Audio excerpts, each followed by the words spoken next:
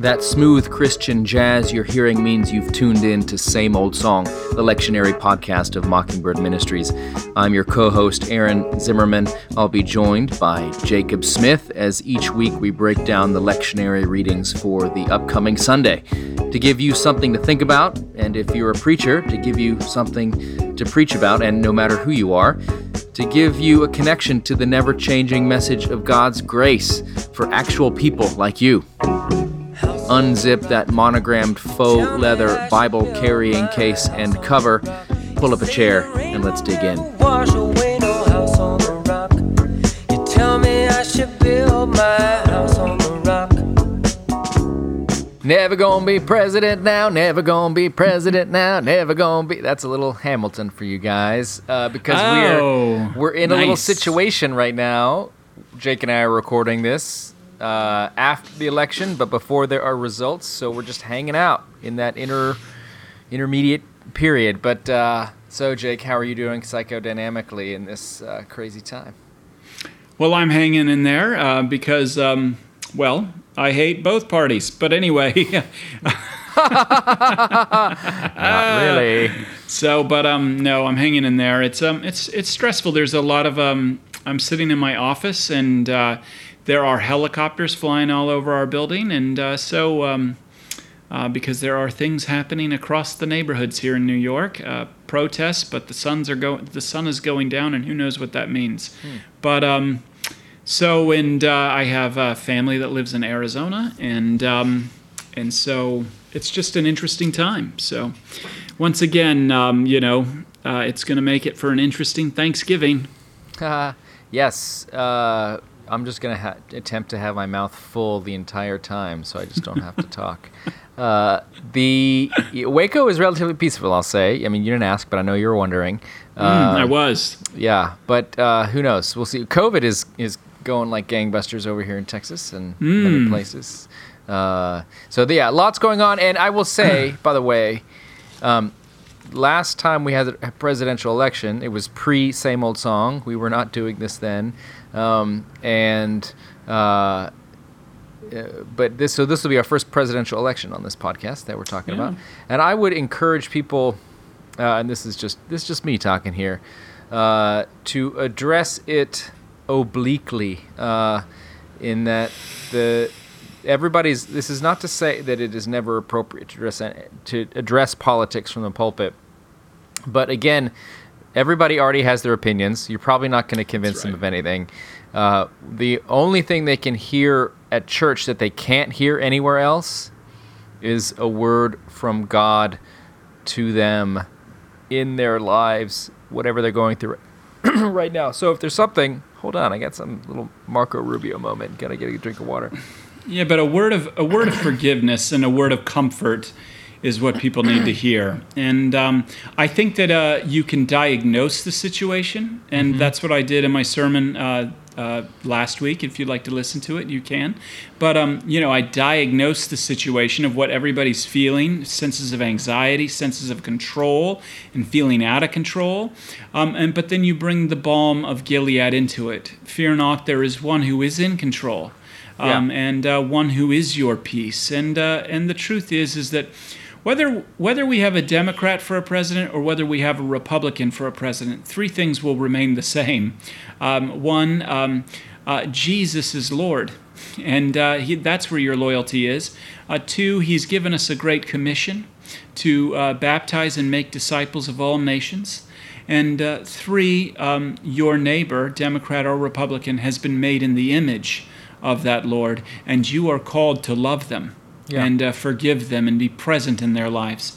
And I want to shout out Jim Monroe, who gave me a wonderful gift today. It's a mask, a COVID mask, made by Homeboy Industries. And if you don't know what Homeboy Industries are, look it up. But it's amazing. And but it says, "Not us and them, just us."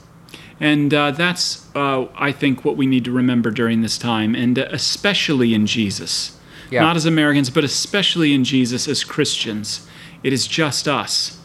And I think, too, the other thing to remember is that when there's a sermon that addresses sort of a global or national crisis or issue, And I'm not saying that there's never a time for it, but just know that the price that you may be paying for that as a preacher is that nobody feels like you actually said something to them. Because they are also, while these national political things are going on, they still have a child on the autism spectrum. They still have a spouse who is emotionally distant. They still have some major anxiety and self-image issues. They still have a crushing sense of guilt that's with them all the time, or feeling like they made the wrong decisions in life. So they have political opinions. They don't really care that much about what you think about them unless you agree with them. And if you have preached about some big issue, but they leave church with no actual word for what is nearest and dearest to their heart right now, then I think we've done them a disservice. It's not to say that you can't talk about it, but as Jake said, diagnosing the problem and applying the balm of the gospel, both in a macro level and a micro level, what's going to be important. So I feel like we're on a bit of a soapbox here. Jake, you and I did not talk about haranguing people about their preaching before so maybe this is a movement of the Spirit. Maybe it's just our own need to correct things that we see out there in the world. But so take this if it's helpful, or move on. I do want to say, though, something about, because I've experienced kind of new liturgies that are coming out of this moment, and they're really terrible. I do want to say something about in periods of social unrest, preaching the gospel can be very powerful, and preaching politics can fall on deaf ears, and as a matter of fact, can alienate people. And the same is true with liturgy. I am seeing across the board, all sorts of places, liturgy that is being inspired by this moment, and it is Pelagian, it is unhelpful.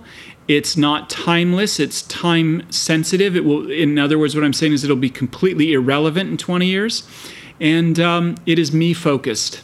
And so what I want to say is like right now, especially when the world is shaken up, we need to cling to that which is actually familiar, and that which conveys the hope of the gospel clearly. And so don't tweak your liturgy at this moment. To meet a moment. And to be, culturally relevant, you will be irrelevant in no time. Yeah, that's right. And we do have great prayers in the prayer book already, by the way, for almost any national situation that you can think of. No need to go back those. Use those. All right. Praise God. Let's get to the Bible. And to our listeners, whenever Jake and I do get off on these soapboxes, just use that little skip ahead 30 seconds button. Just hit that like 5 times. Yeah, it'll be good to go. All right, so we're nearing the end of Ordinary Time, the end of the season after Pentecost. Finally, Advent is just around the corner. The end of our second year. I know. Happy second birthday. We're terrible twos.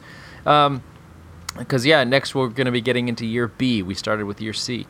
So, anyways, we got 2 Sundays left in year A. This one, which is the 20,000th Sunday after Pentecost, and next Sunday, which is Christ the King. So, it's all, as some people say, it's almost like a pre-Advent Advent. It's almost beginning to get into some of those ideas of the return of Christ and all of that apocalyptic stuff. So we'll start to see that here, and just know that your people are going to be thinking about heading into dark days, difficult times, all these sorts of things. So we begin today with Judges 4, 1-7, Deborah making a cameo. What's up, Deb? And then we turn to 1 Thessalonians chapter 5, and then Matthew 25, but not the really hardcore Keith Green song part of Matthew 25.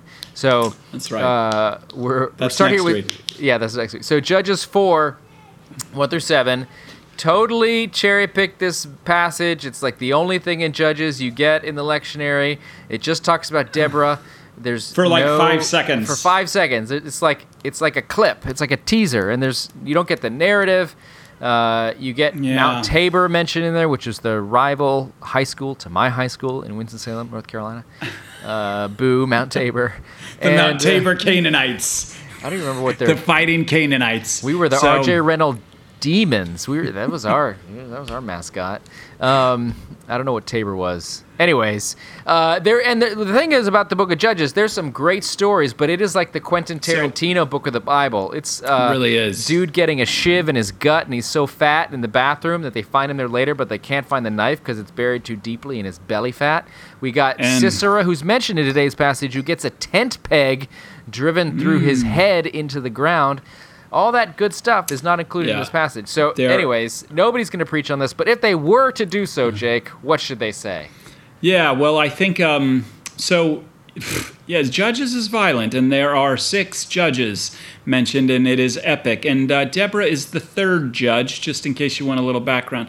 But basically, what you get here in Judges chapter 4, verses 1 through 7, which is our lectionary reading, is kind of that first paragraph is all about this is the narrative of how Judges plays out. So it says the Israelites again did what was evil in the sight of the Lord. So Israel went in after Joshua, and they were supposed to clean Canaan out of all of the Canaanites and to really do what they said they would do last week in Joshua, obey and follow the Lord, serve him perfectly. And what you find is that they don't. And so the book of Judges, and you see it right here in Judges chapter 4, there's a cycle. They are disobedient. They do what is evil in the sight of the Lord. They sin, which then leads to oppression. And then there is repentance. They repent. And then God raises up a judge. And so if you were going to preach on this passage, you could preach on basically the cycle of life.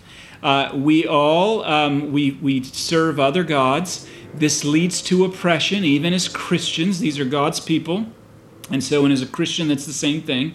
We repent, God delivers us, and a judge is raised. But the good news of the gospel is what this points to is ultimately a real judge, one who has taken on once and for all the enemies of God's people, which is not the Canaanites. But no, not Judge Judy. Don't think of judges as legal judges. These were like tribal warlords. Yeah. That's who you're dealing with. Mad Max Beyond Thunderdome. Yep. And so that's what's going on here. But God has raised up a real judge of the house of David, who is the King of Kings and the Lord of Lords. And he has delivered you once and for all from your enemies, sin, death, and the devil, as we continue in this age to repeat these same cycles of disobedience, oppression, and needing deliverance. But you've been delivered once and for all. The book of Judges is like the yo-yo dieting book of the Bible. It's like, I'm going to lose 10 pounds, I'm going to track my calories every day, and I'm going to walk 3 miles. And then by day 4, you're like, pass the chicken. And there's a tent stake in my temple. Yeah. So it's basically you fall off the wagon, and that's what the Israelites do in the book of Judges again and again and again and again. And that's why it begins with this phrase, the Israelites again did what was evil in the sight of the Lord. So again is the key word, because it is this cyclical pattern throughout the book.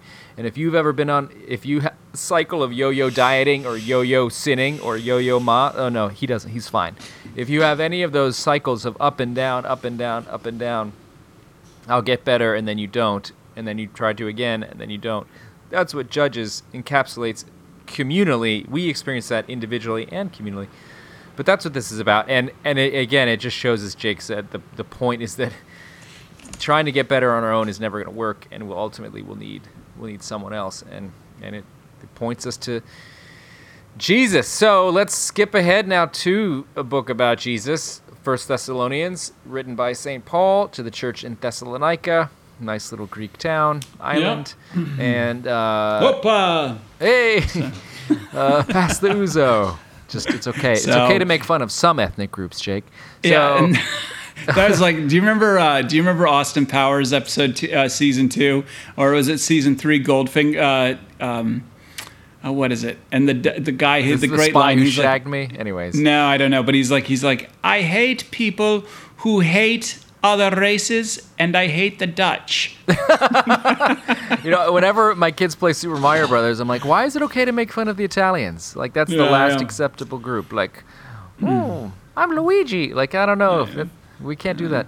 Anyways, I tell you what. Yeah, well, I have an Olive Garden joke. I'll tell you offline. But anyway, Director's cut. Okay, so 1 Thessalonians 5, St. Paul is writing to these Christians. We've talked before about how this was one of the first letters, maybe the first chronologically written in the New Testament.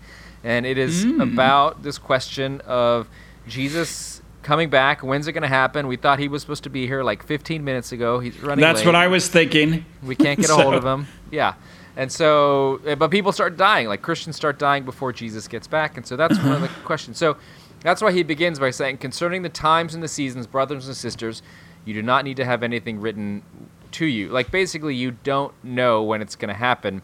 And this is why there's a high school in Waco, a private high school, Vanguard, and in their library is housed in the former building of the original Branch Davidians.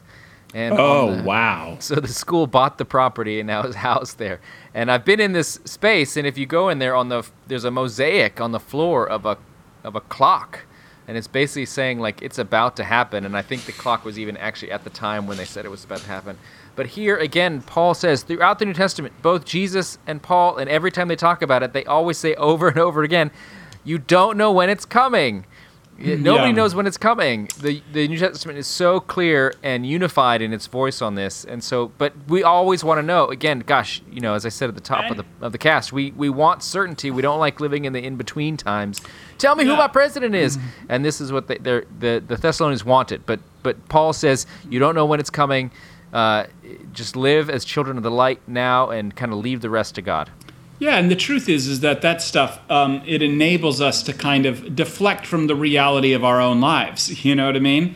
And so, I may be being persecuted. I may be facing this. I may be being ousted by my family. I may have lost my job. I may not know who the president is, but gosh darn it, I know when Jesus is coming back. So, it gives us some sort of form of control, and that's just not happening. And that's one of the reasons why we don't know. So he's like, you don't need to have anything written to you about this because he's coming when he's coming. Right. And he says, as long as you are in the Lord, you're okay, no matter when it happens. And he says, some people are going to be awake and some people are going to be asleep, i.e. will have died. That's in verse 10. But the key thing here is verse 9. For God has destined us not for wrath, but for obtaining salvation through our Lord Jesus Christ, who died for us. And so that's the main, and he ends with that. It says, encourage one another and build each other up. So while we're waiting in an uncertain time, we don't know what's going to happen, all this stuff is going on, remember that you are Jesus's. He says, put on the breastplate of faith and love and the helmet of hope and salvation. So those are defensive armor. That's not a sword or a spear. That's stuff you put on to protect yourself from attack. So he's basically saying you're going to be attacked, but the thing that will protect you is your faith and your love and the hope of salvation. Like remembering that you will be saved, remembering that you are saved, remember that God loves you, remember that he is holding you in the midst of this difficult situation. And like he says, God has not destined you for wrath, but for obtaining salvation. And this is, Anne Lamott always says, God didn't bring me this far to drop me on my head. But a lot of people, they live like that. They're like, well, God may have got me through some stuff, but now this is where it's really going to end. And we wait for the other shoe to drop. And Brene Brown, Saint Brene Brown, says, we rehearse tragedy. Like we're just so sure it's going to happen because we can't. It feels so scary to be uncertain and to be vulnerable, and so. Anyways, I'm talking too much. Just hold on to Jesus, and more importantly, He holds on to you. Right, and he talks. He really he hammers that home. We don't need to be afraid because for you all are children of the light and children of the day. Not of the corn.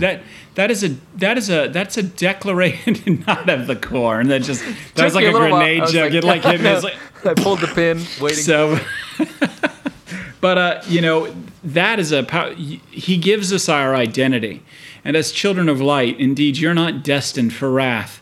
And and the truth is that as we're kind of sitting in our own eschatons, as we're sitting in our own end times, it's important to encourage one another and build each other up with that, as indeed you're doing. To quote St. Paul, listen, brother, you're like the whole world's falling apart, but you're not destined for wrath. And I think in times like that, this is what, and especially when we come up on the other side of the election, this will be an important thing to do, because people are going to feel bad. people can feel angry.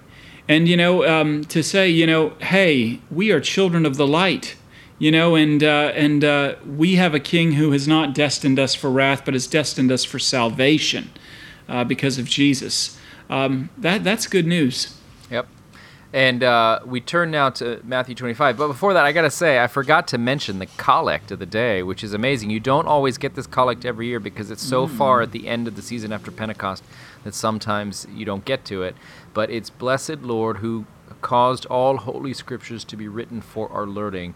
Grant us so to hear them, read, mark, learn, and inwardly digest them, that we may embrace and ever hold fast the blessed hope of everlasting life, which you have given us in our Savior Jesus Christ. And all I'll say about that is it's great language. Read, mark, learn, and inwardly digest is some of Cranmer's most brilliant and genius language. But the other thing I would say about it is, if you ever want to know what Anglicans, what Episcopalians believe about Scripture, what is our doctrine of Holy Scripture, it's basically all summed up in this collect right here. And this collect has led some people to call this Sunday, whenever it comes up, it's Bible Sunday. It's this collect about the Scriptures.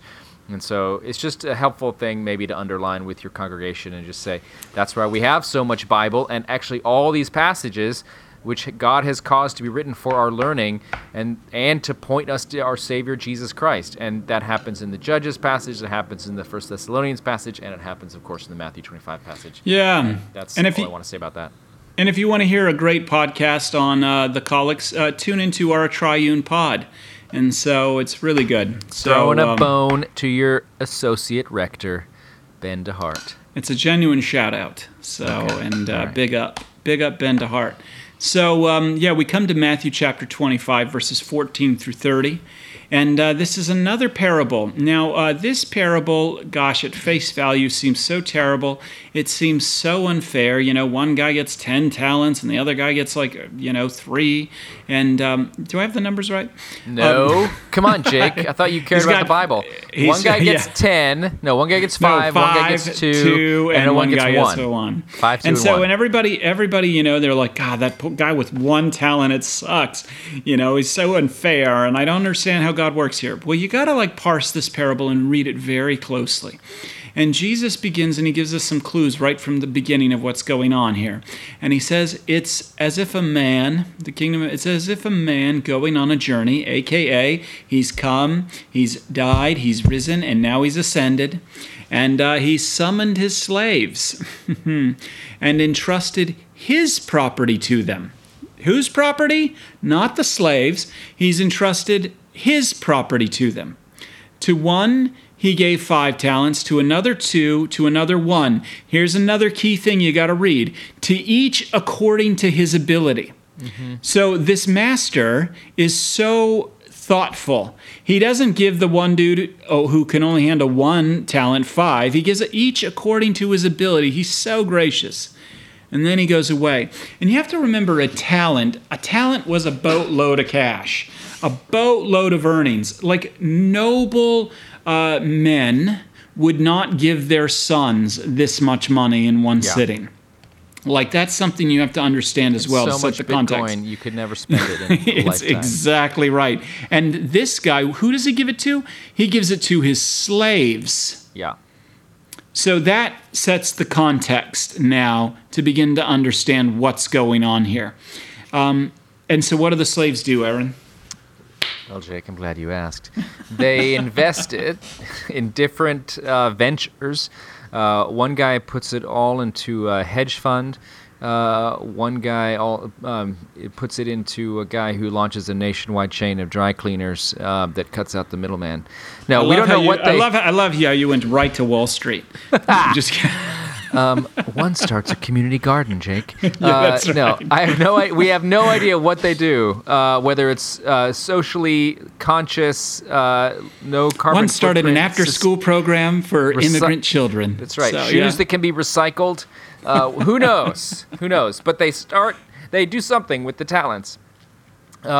And the one who gets the 1 talent, Cletus the slack-jawed yokel, just goes and digs a hole and he puts it in the ground. And so Finally, the master comes back, and basically This the is one the who end had- of this is the end of the age too. Like that's Right. the point of the parable. That Right. the master. It's not like Wednesday.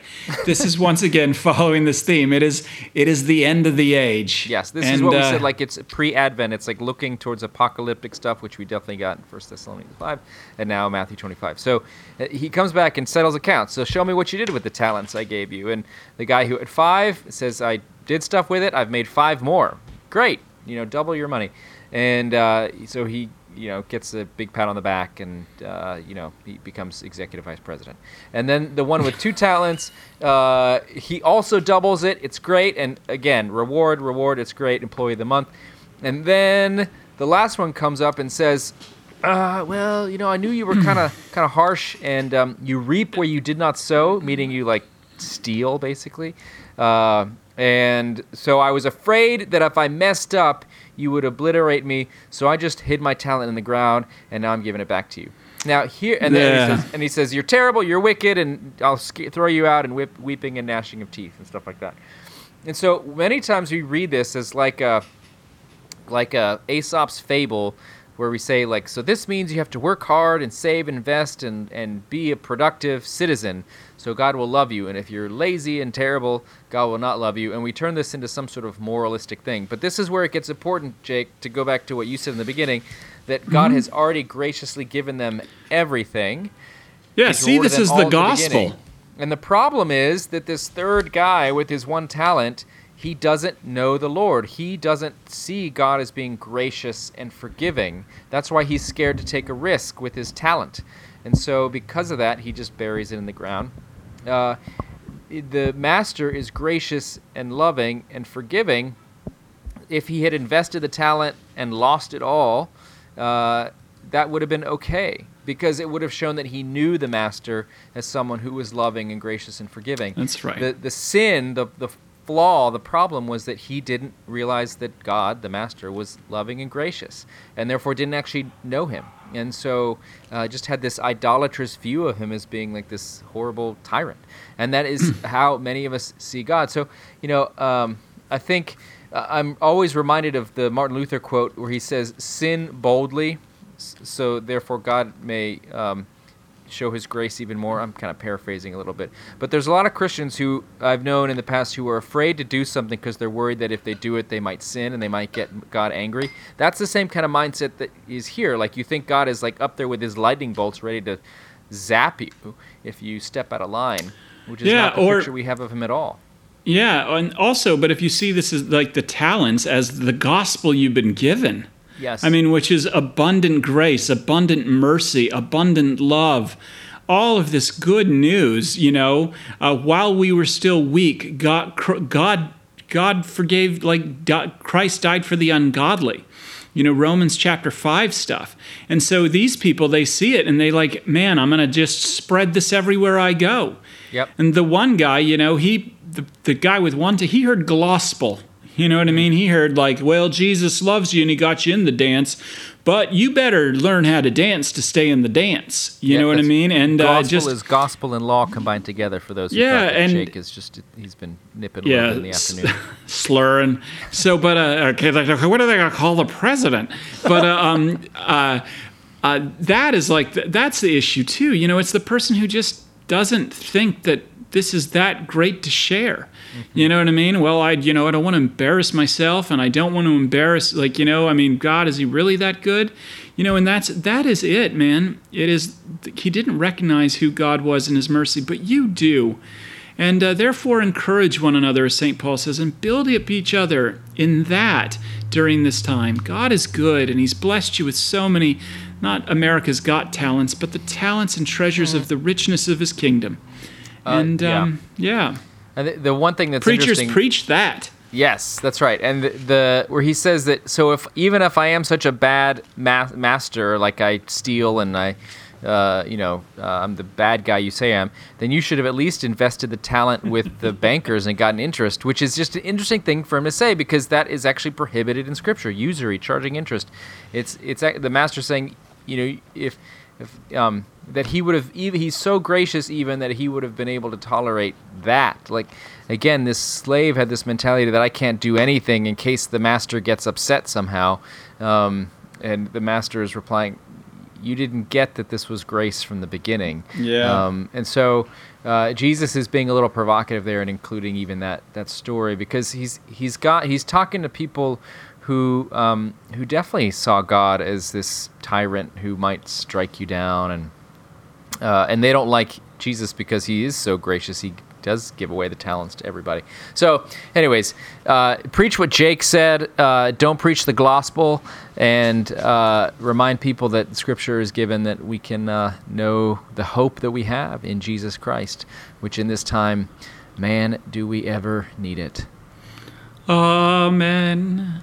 Somebody's looking, somebody cares, somebody wonders what you're doing today. You know we crucified him, buried him, but 3 days later, well, the stone got rolled away. And yes, Thanks for listening to Same Old Song. Hope you found some gospel nuggets for the pulpit or for your life. If you like what you heard, leave a review or rating in Apple Podcasts.